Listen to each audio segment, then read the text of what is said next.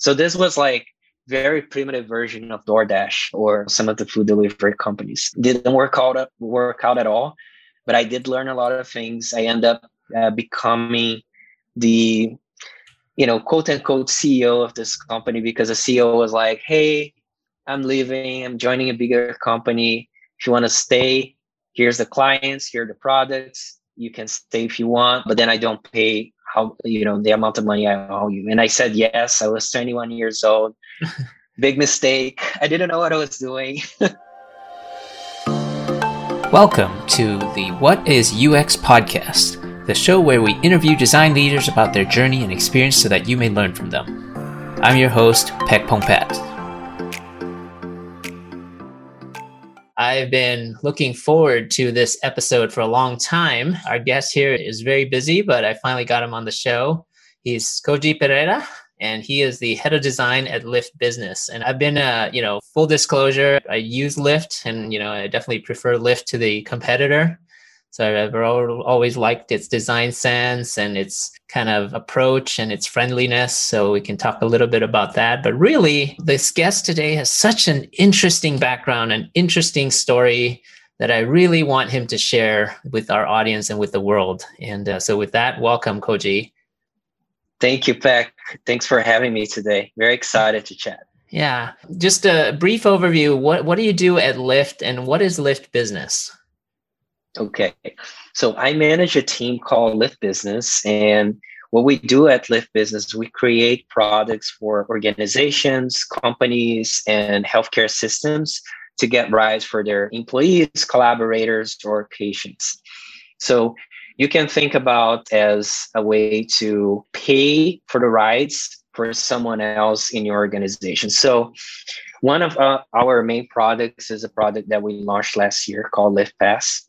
And what Lyft Pass lets you to do if you go to lyftbusiness.com is to create a program, let's say commute program, share with your employees, and you can set a group of restrictions, let's say from city center to neighborhoods, from 9 a.m. to 6 p.m.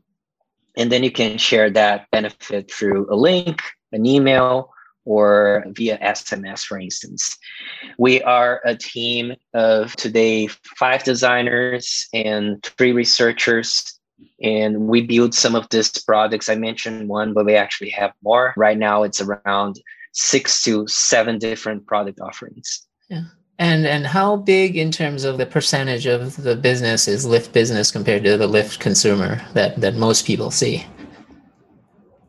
Good question. I don't think I have numbers to share on that aspect in terms of percentage, but I can say though that Lyft Business is one of our biggest bets, especially during the pandemic.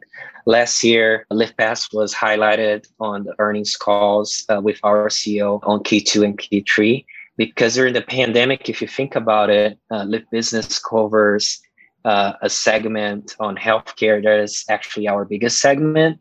And during the pandemic, of course, people needed to go to hospitals, people needed to get tested. And right now, we're actually offering Lyft Pass as part of the vaccine in the US.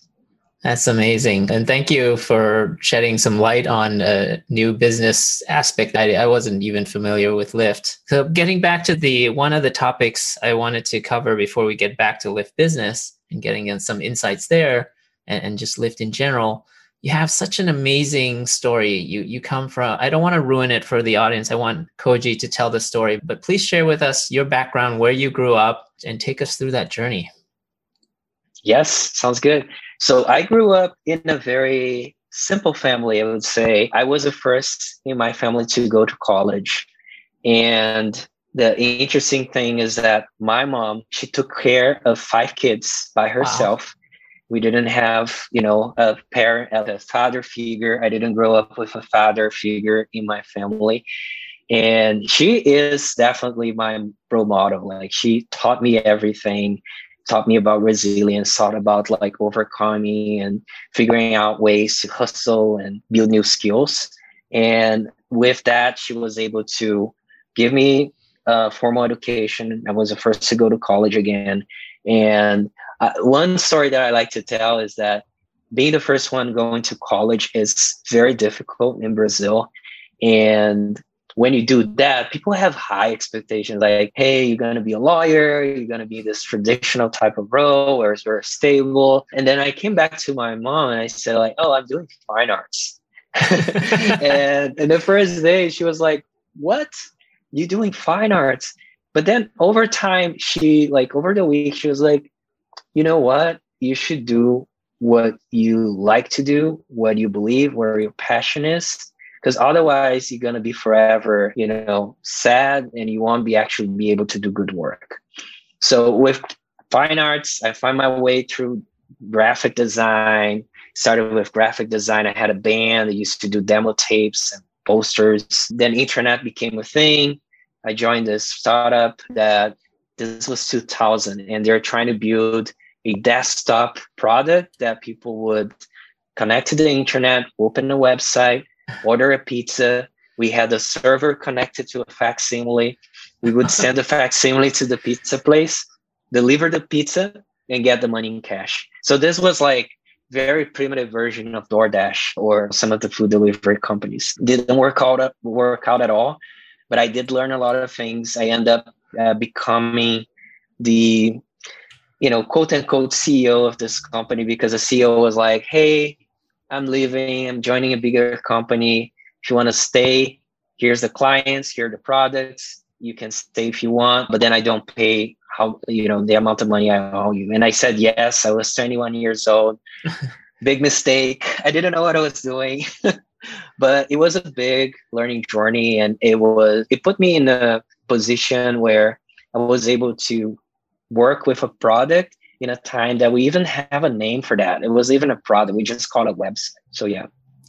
Wow. To take over the reins of essentially a startup that's pretty early, and then having the CEO leave, that's quite a lot on you. And even before you grew, kind of taking back a little bit more, I know you grew up in a fairly poor neighborhood. Tell us a little bit about that and give us maybe some visuals and some stories. Yeah.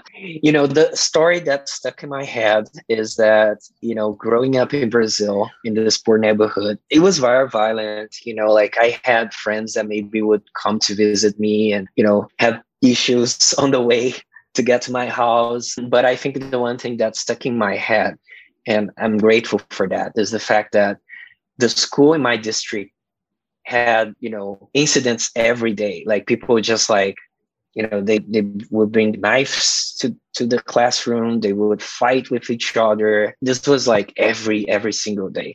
Mm-hmm. And my mom, she had a vision of, okay, I'm driving you out. I'm going to have a document that we pretend that we live in a different neighborhood and you're going to study in this different district.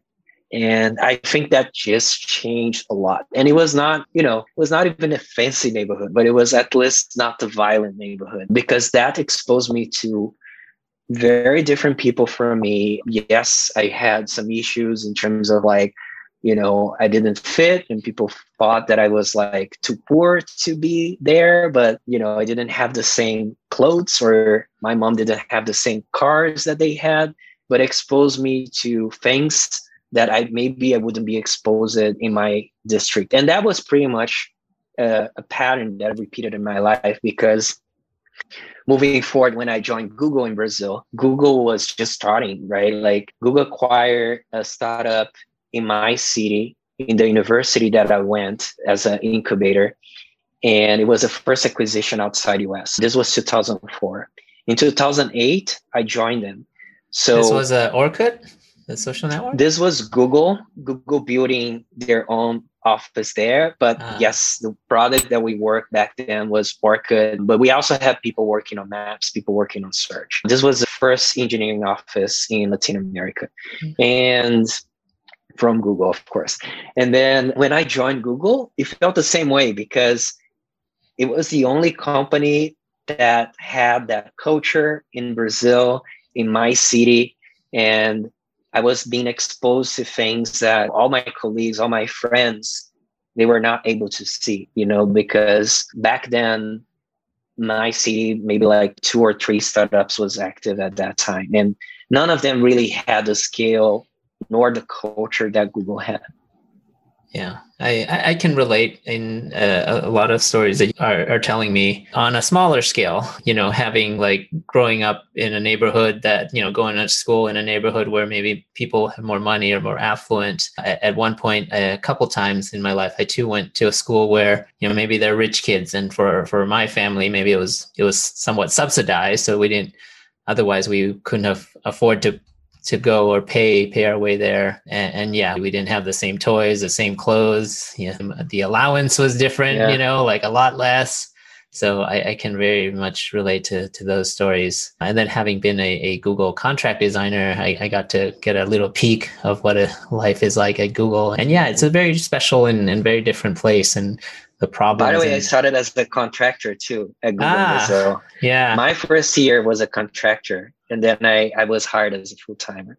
But Peck, like I think you touched the hotspot, because to me, was always about like doing the maximum you can do with the minimum that life offers you. Like it's not like, okay, I have all these opportunities and I'm choosing one. No, it's doing like 10 times better in order to get like exposed to maybe one opportunity, and that's it. And that was pretty much like my whole time in Brazil. Even when I was at Google, I didn't have many other companies there that I could work back in time. Now there's a lot of startups, very cool ones. So, it's a very interesting thing, because likewise, when I grew up, I didn't see that not having a father as, necessarily like a lack of something. I felt more like, okay, this is what I have. What can I do with that? And I'll try to do the best, because I also have this in mind that I wanted to give a better life to my family, when I grew up. Yeah, I have a similar story where I grew up not without a father, but really, my parents had a job where every couple of years we had to move. So we were constantly moving. It was a traveling job. So people always ask me, was that bad? Like that, this life, like, how was it difficult? And I said, well, if that's all you knew, then it's not difficult. It's just what you know, right? Like we know that, hey, this is a reality.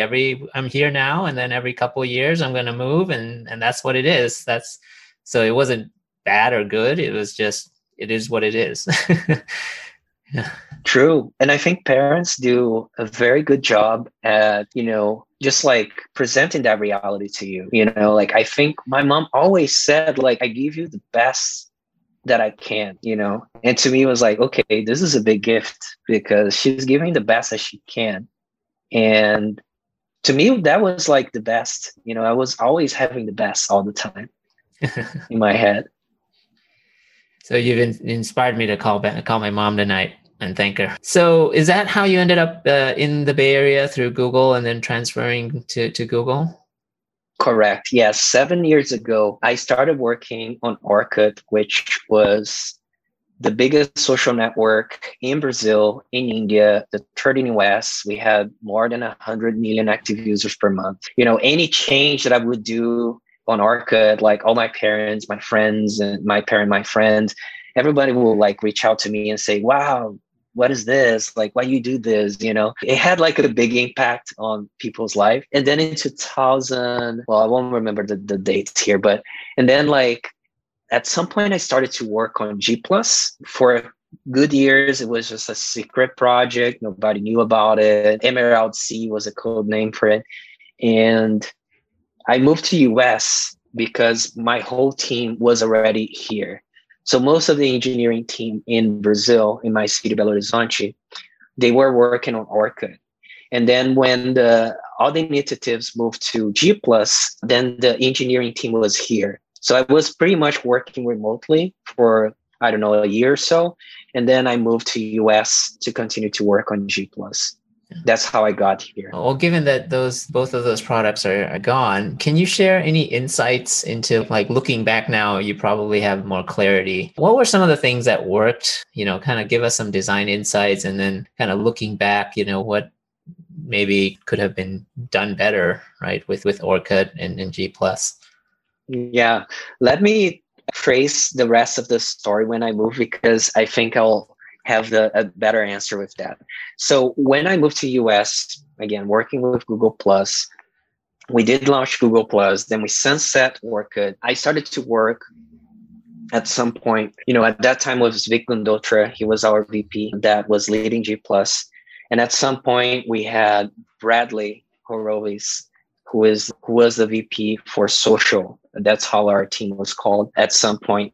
And Bradley, he took a different approach. He was like, I want you guys to try to build different social networks, and we're going to see what sticks, because social network, there is a big element of chance. It's not like, I know fintech, for instance, is very, if you have a good business plan, you're going to make it, and you have good partnerships. Social network is almost like a mystic thing, right? You have to have the right trend, the right people, people like to be connected with your brand.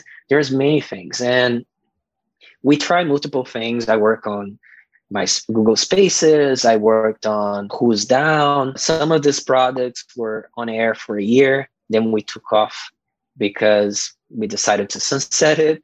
But I did learn a lot with this processes of like launching something, see what sticks, and then sunsetting things. And one of the things that I took over to my career later when I joined a team called Next Billion Users, and now in the team that I am at Lyft, is this very experimental testing where you try to be very focused on discovery side, especially if your product is a new product that doesn't have any competitors, or maybe it's a new space. So you want to make sure that your problem is clear, right? Like your problem, that's the first thing. Like, what's the pain point? What's the problem you're trying to solve? Then you try to measure how big that problem is, right? So when I was on Next Billion Users team, we were trying to build a product for emerging markets. So the first thing we saw was 1/3 of the population in India run out of space in their smartphones every day. Like that's like more than 500 million people. It's a crazy amount of people. Huge pain point. And huge pain point, large size. Then we started to look at like why they're having this. Then we saw the obvious. It's like most of the people have, unlike US, unlike Silicon Valley, they have cheap Android phones. That's 80%, if I remember correctly, of the smartphones are under $300, Android phones. And then the second thing that we saw is that people don't have the money to buy new phones after they become unusable, right? Like after 3 months, you run out of space. You can't really watch a video on YouTube. You can't listen to any song. You can't even sometimes use your phone because they start to be very, very slow. So then we came up with this prototype where prototype did one thing. We showed a card that suggested you to free up space from your WhatsApp files that you downloaded. Mm-hmm.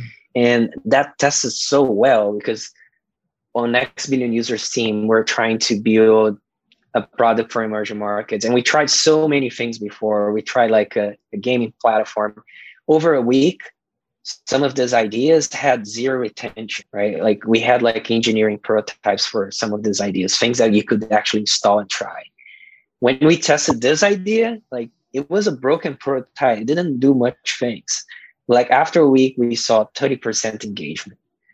So then we knew, like even comparing a prototype with a real product from Google, that was pretty good. And we didn't put any Google brand. We're trying to build this from the ground and see if the need was there. And then when we saw that, we started to work on it. And then we had a beta version that got leaked.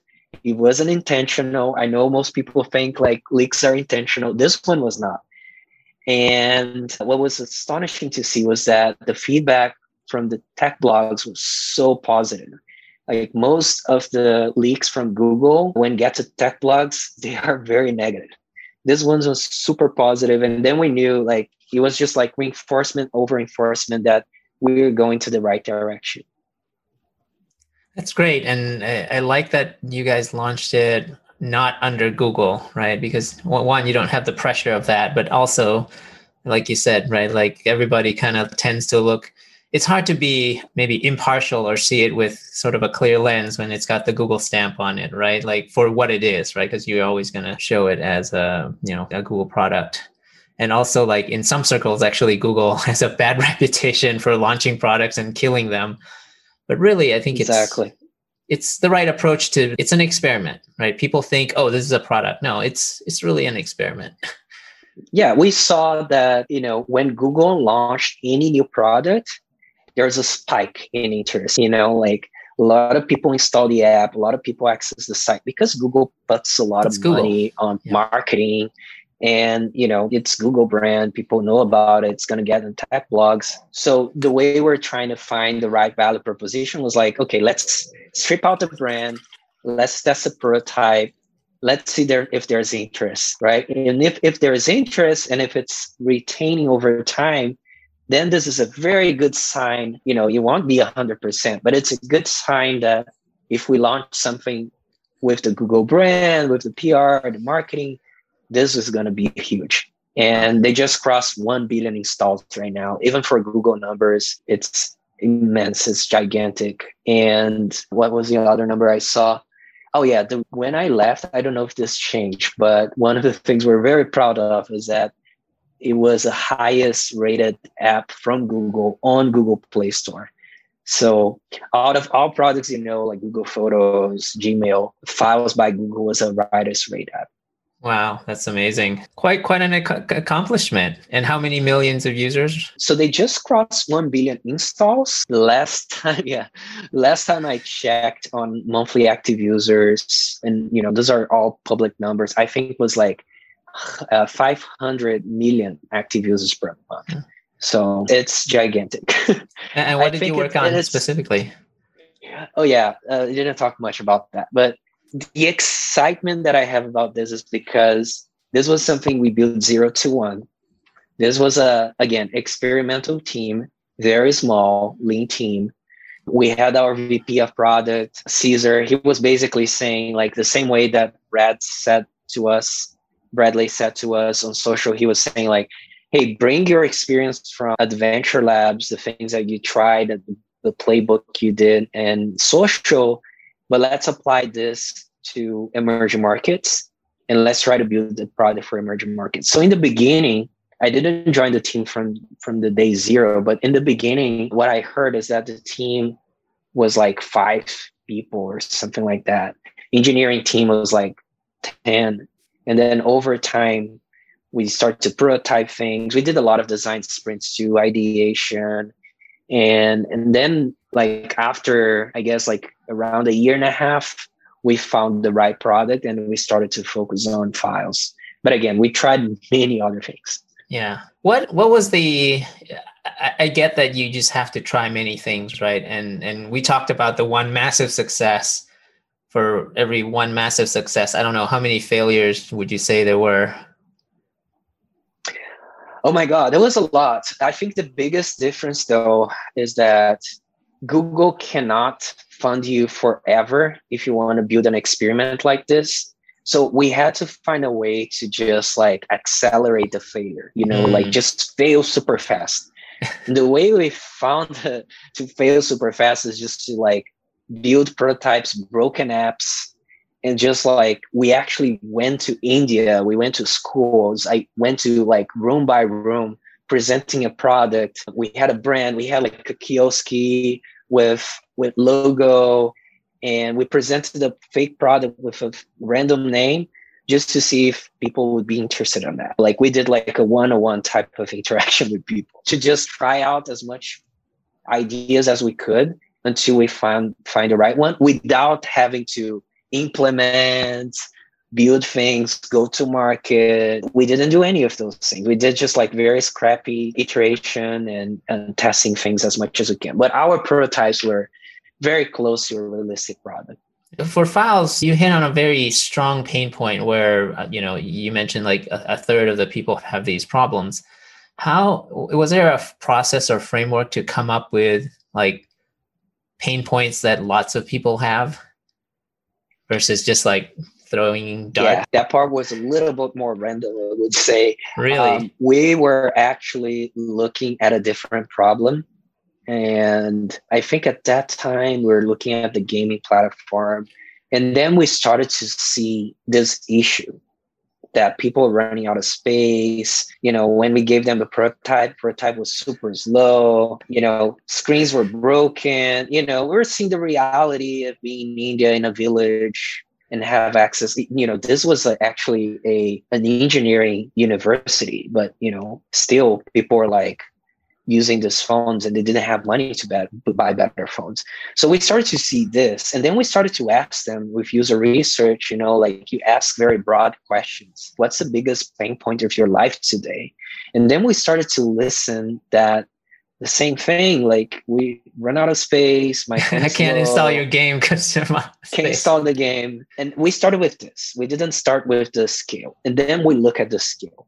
Okay. And when we saw the scale, then we're like, oh, this is big. It's not just that village. Yeah. Amazing. So how did you, kind of fast forward a bit? How'd you end up at Lyft? Yeah. So at some point, I stayed at Google for almost a decade. And I think the reason why I stayed there in the first place for so long, it's because Google gives you this amazing opportunity to just like work in very different products, move to teams. So I had the opportunity to really like explore a lot, work with like various teams like Verily, Google X, a lot of fun stuff too. But then at some point I was like, I want to work in a different setup, different type of people, different culture, different type of problem. And one thing that I always was excited about was this overlap between product design and service design, or in other words, like digital versus human interactions, and when you get to a Lyft, you have to think about drivers, you have to think about safety, you have to think about the rider who will enter the car, like it is safe to get in the car, or what's the environment is. And it's not just the digital anymore, right? Like we actually have two apps. We have driver app, we have rider app. So there's way more complexity to the human aspect of it. And you don't control what the human does either. 100% not.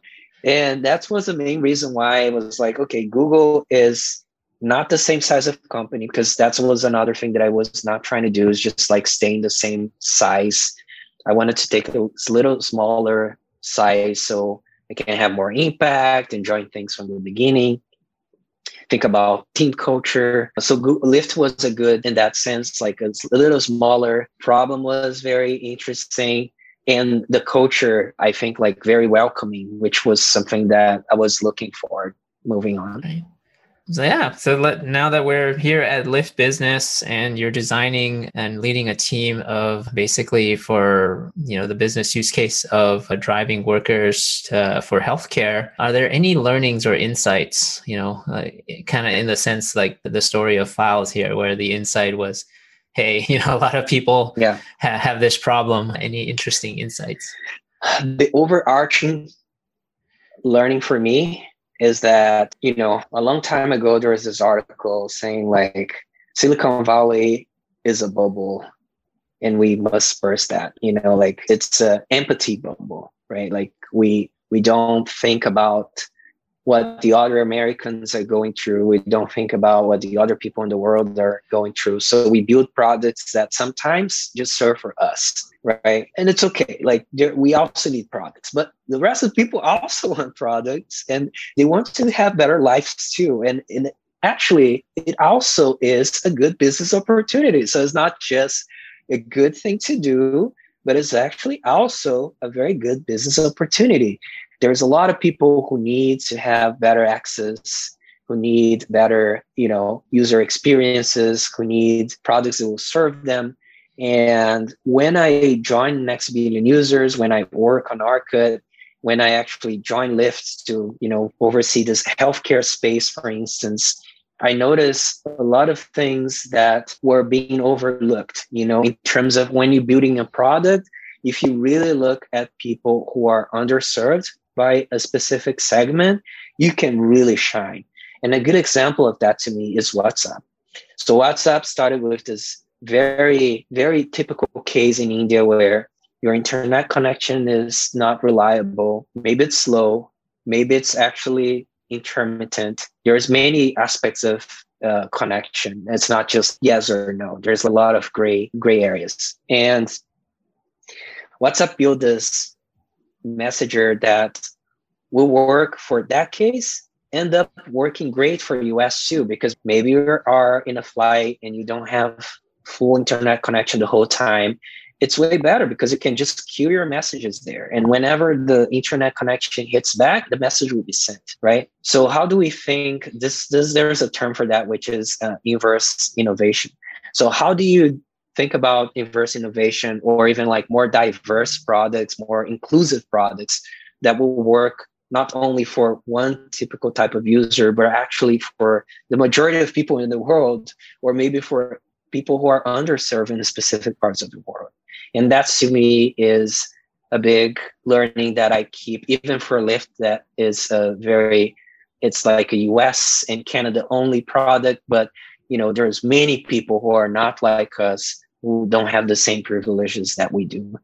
Yeah. I tried to develop this empathy by one way I do is I used to have this kind of on purpose cheaper Android phone, like you said, like a $300. When I went to Thailand, I was like, I purposely like, hey, let's get a pretty common phone and start using that. Of course, I end up getting pretty frustrated, and it's slow and it doesn't have a lot of memory, but it gives you that little empathy versus, if you always have the top of the line, you'll never experience what most of the world sees. That's a great exercise. I used to have a lot of different phones in my desk, and I would use some of them, like phones with keyboard, feature phones, just to understand like what are the limitations of the technology. I think that gives you a lot of insights on the technology aspects of it. But then there's other aspects, like cultural aspects. There's like climate aspects. There is language aspects that for that, you really need to do user research. You need really to go to Thailand as you did, like talk with people, go to that village, see how the daily life is. It's really like a anthropological type of research, like you're trying to understand how the daily life is. And you're not necessarily just trying to test a prototype and see if it works. It's not usable. Right. Yeah. It's really getting to know that your user a lot better. I understand you're quite an advocate for the Latinx community in Silicon Valley. Can you talk to us a little bit about that? Yes. Well, I think first of all, it's shocking, the numbers when you look at it, the amount of Latinx people in Silicon Valley, if I'm not wrong, if I remember the numbers now, I think it's around like 40%. And when you look at the people who are in tech, it's 3% or so. So those numbers, I think it does reflect the fact that, when I arrived here and I look for people who, for people who are not seeing us, but I am half Japanese and half Brazilian. So sometimes I pass as like Mexican or Filipino, or very rarely they say Japanese or Brazilian, a mix of things. And my mom is like native Indian. She has like native Indian roots in Brazil. So it's a mix. And when I arrived here, it was like super hard to feel like I belong, like I didn't see many people that looked like me. I didn't see many people who had accent like me, like same type of accent. I felt very shy, very intimidated. And, having the diversity will actually make people feel that they belong. And I think that's one of the first things to think about is like, how are you doing in terms of diversity, in terms of representation, and especially on the leadership side? So that's one. The second one to me is just like, once you have that, you want to make sure that people are heard. Because what happens sometimes is that companies just check the box. Yes, we hired like 20% Latinos, Latinx people, and as that's okay. But then when you go to the daily life, they're being excluded, they're not heard. There is a lot of examples where you can see like that movie, Sorry to Bother, right? Like when the guy on the phone is trying to make the white voice to sell something, right? Like, and there's research proving that even people who are not racist, they have, biases, and that's just like a thing that you don't even control sometimes. And I felt that many times people would, try to like steal ideas or not give me the space to talk. And as a leader right now, what I try to do is look up for those people and make sure that I give them the space. I ask them like, hey, how do you feel about this? Hey, do you have any suggestions about this? Like if someone is shy in your team, you want to make sure that person is heard. If not, maybe there's something you can do to train that person in one-on-ones. But ultimately, you want that person to feel visible in meetings with more people too. And that's such great advice for leaders. I feel like I'm trying to do my part in showcasing diversity, even on this podcast, making sure that we highlight amazing design leaders such as yourself and not just, kind of like your typical white male designer. I really appreciate that, Pat. All these small things that we do. I have my podcast too. I think all these things will start to sum and become a thing that people pay more attention to it. And I'm seeing this with all the hate crimes. I think there is a big backlash that we have to rethink the way we consider each other, the way we think about inclusion, equity, and diversity. So I hope, and I'm very optimistic that, the future will be way better.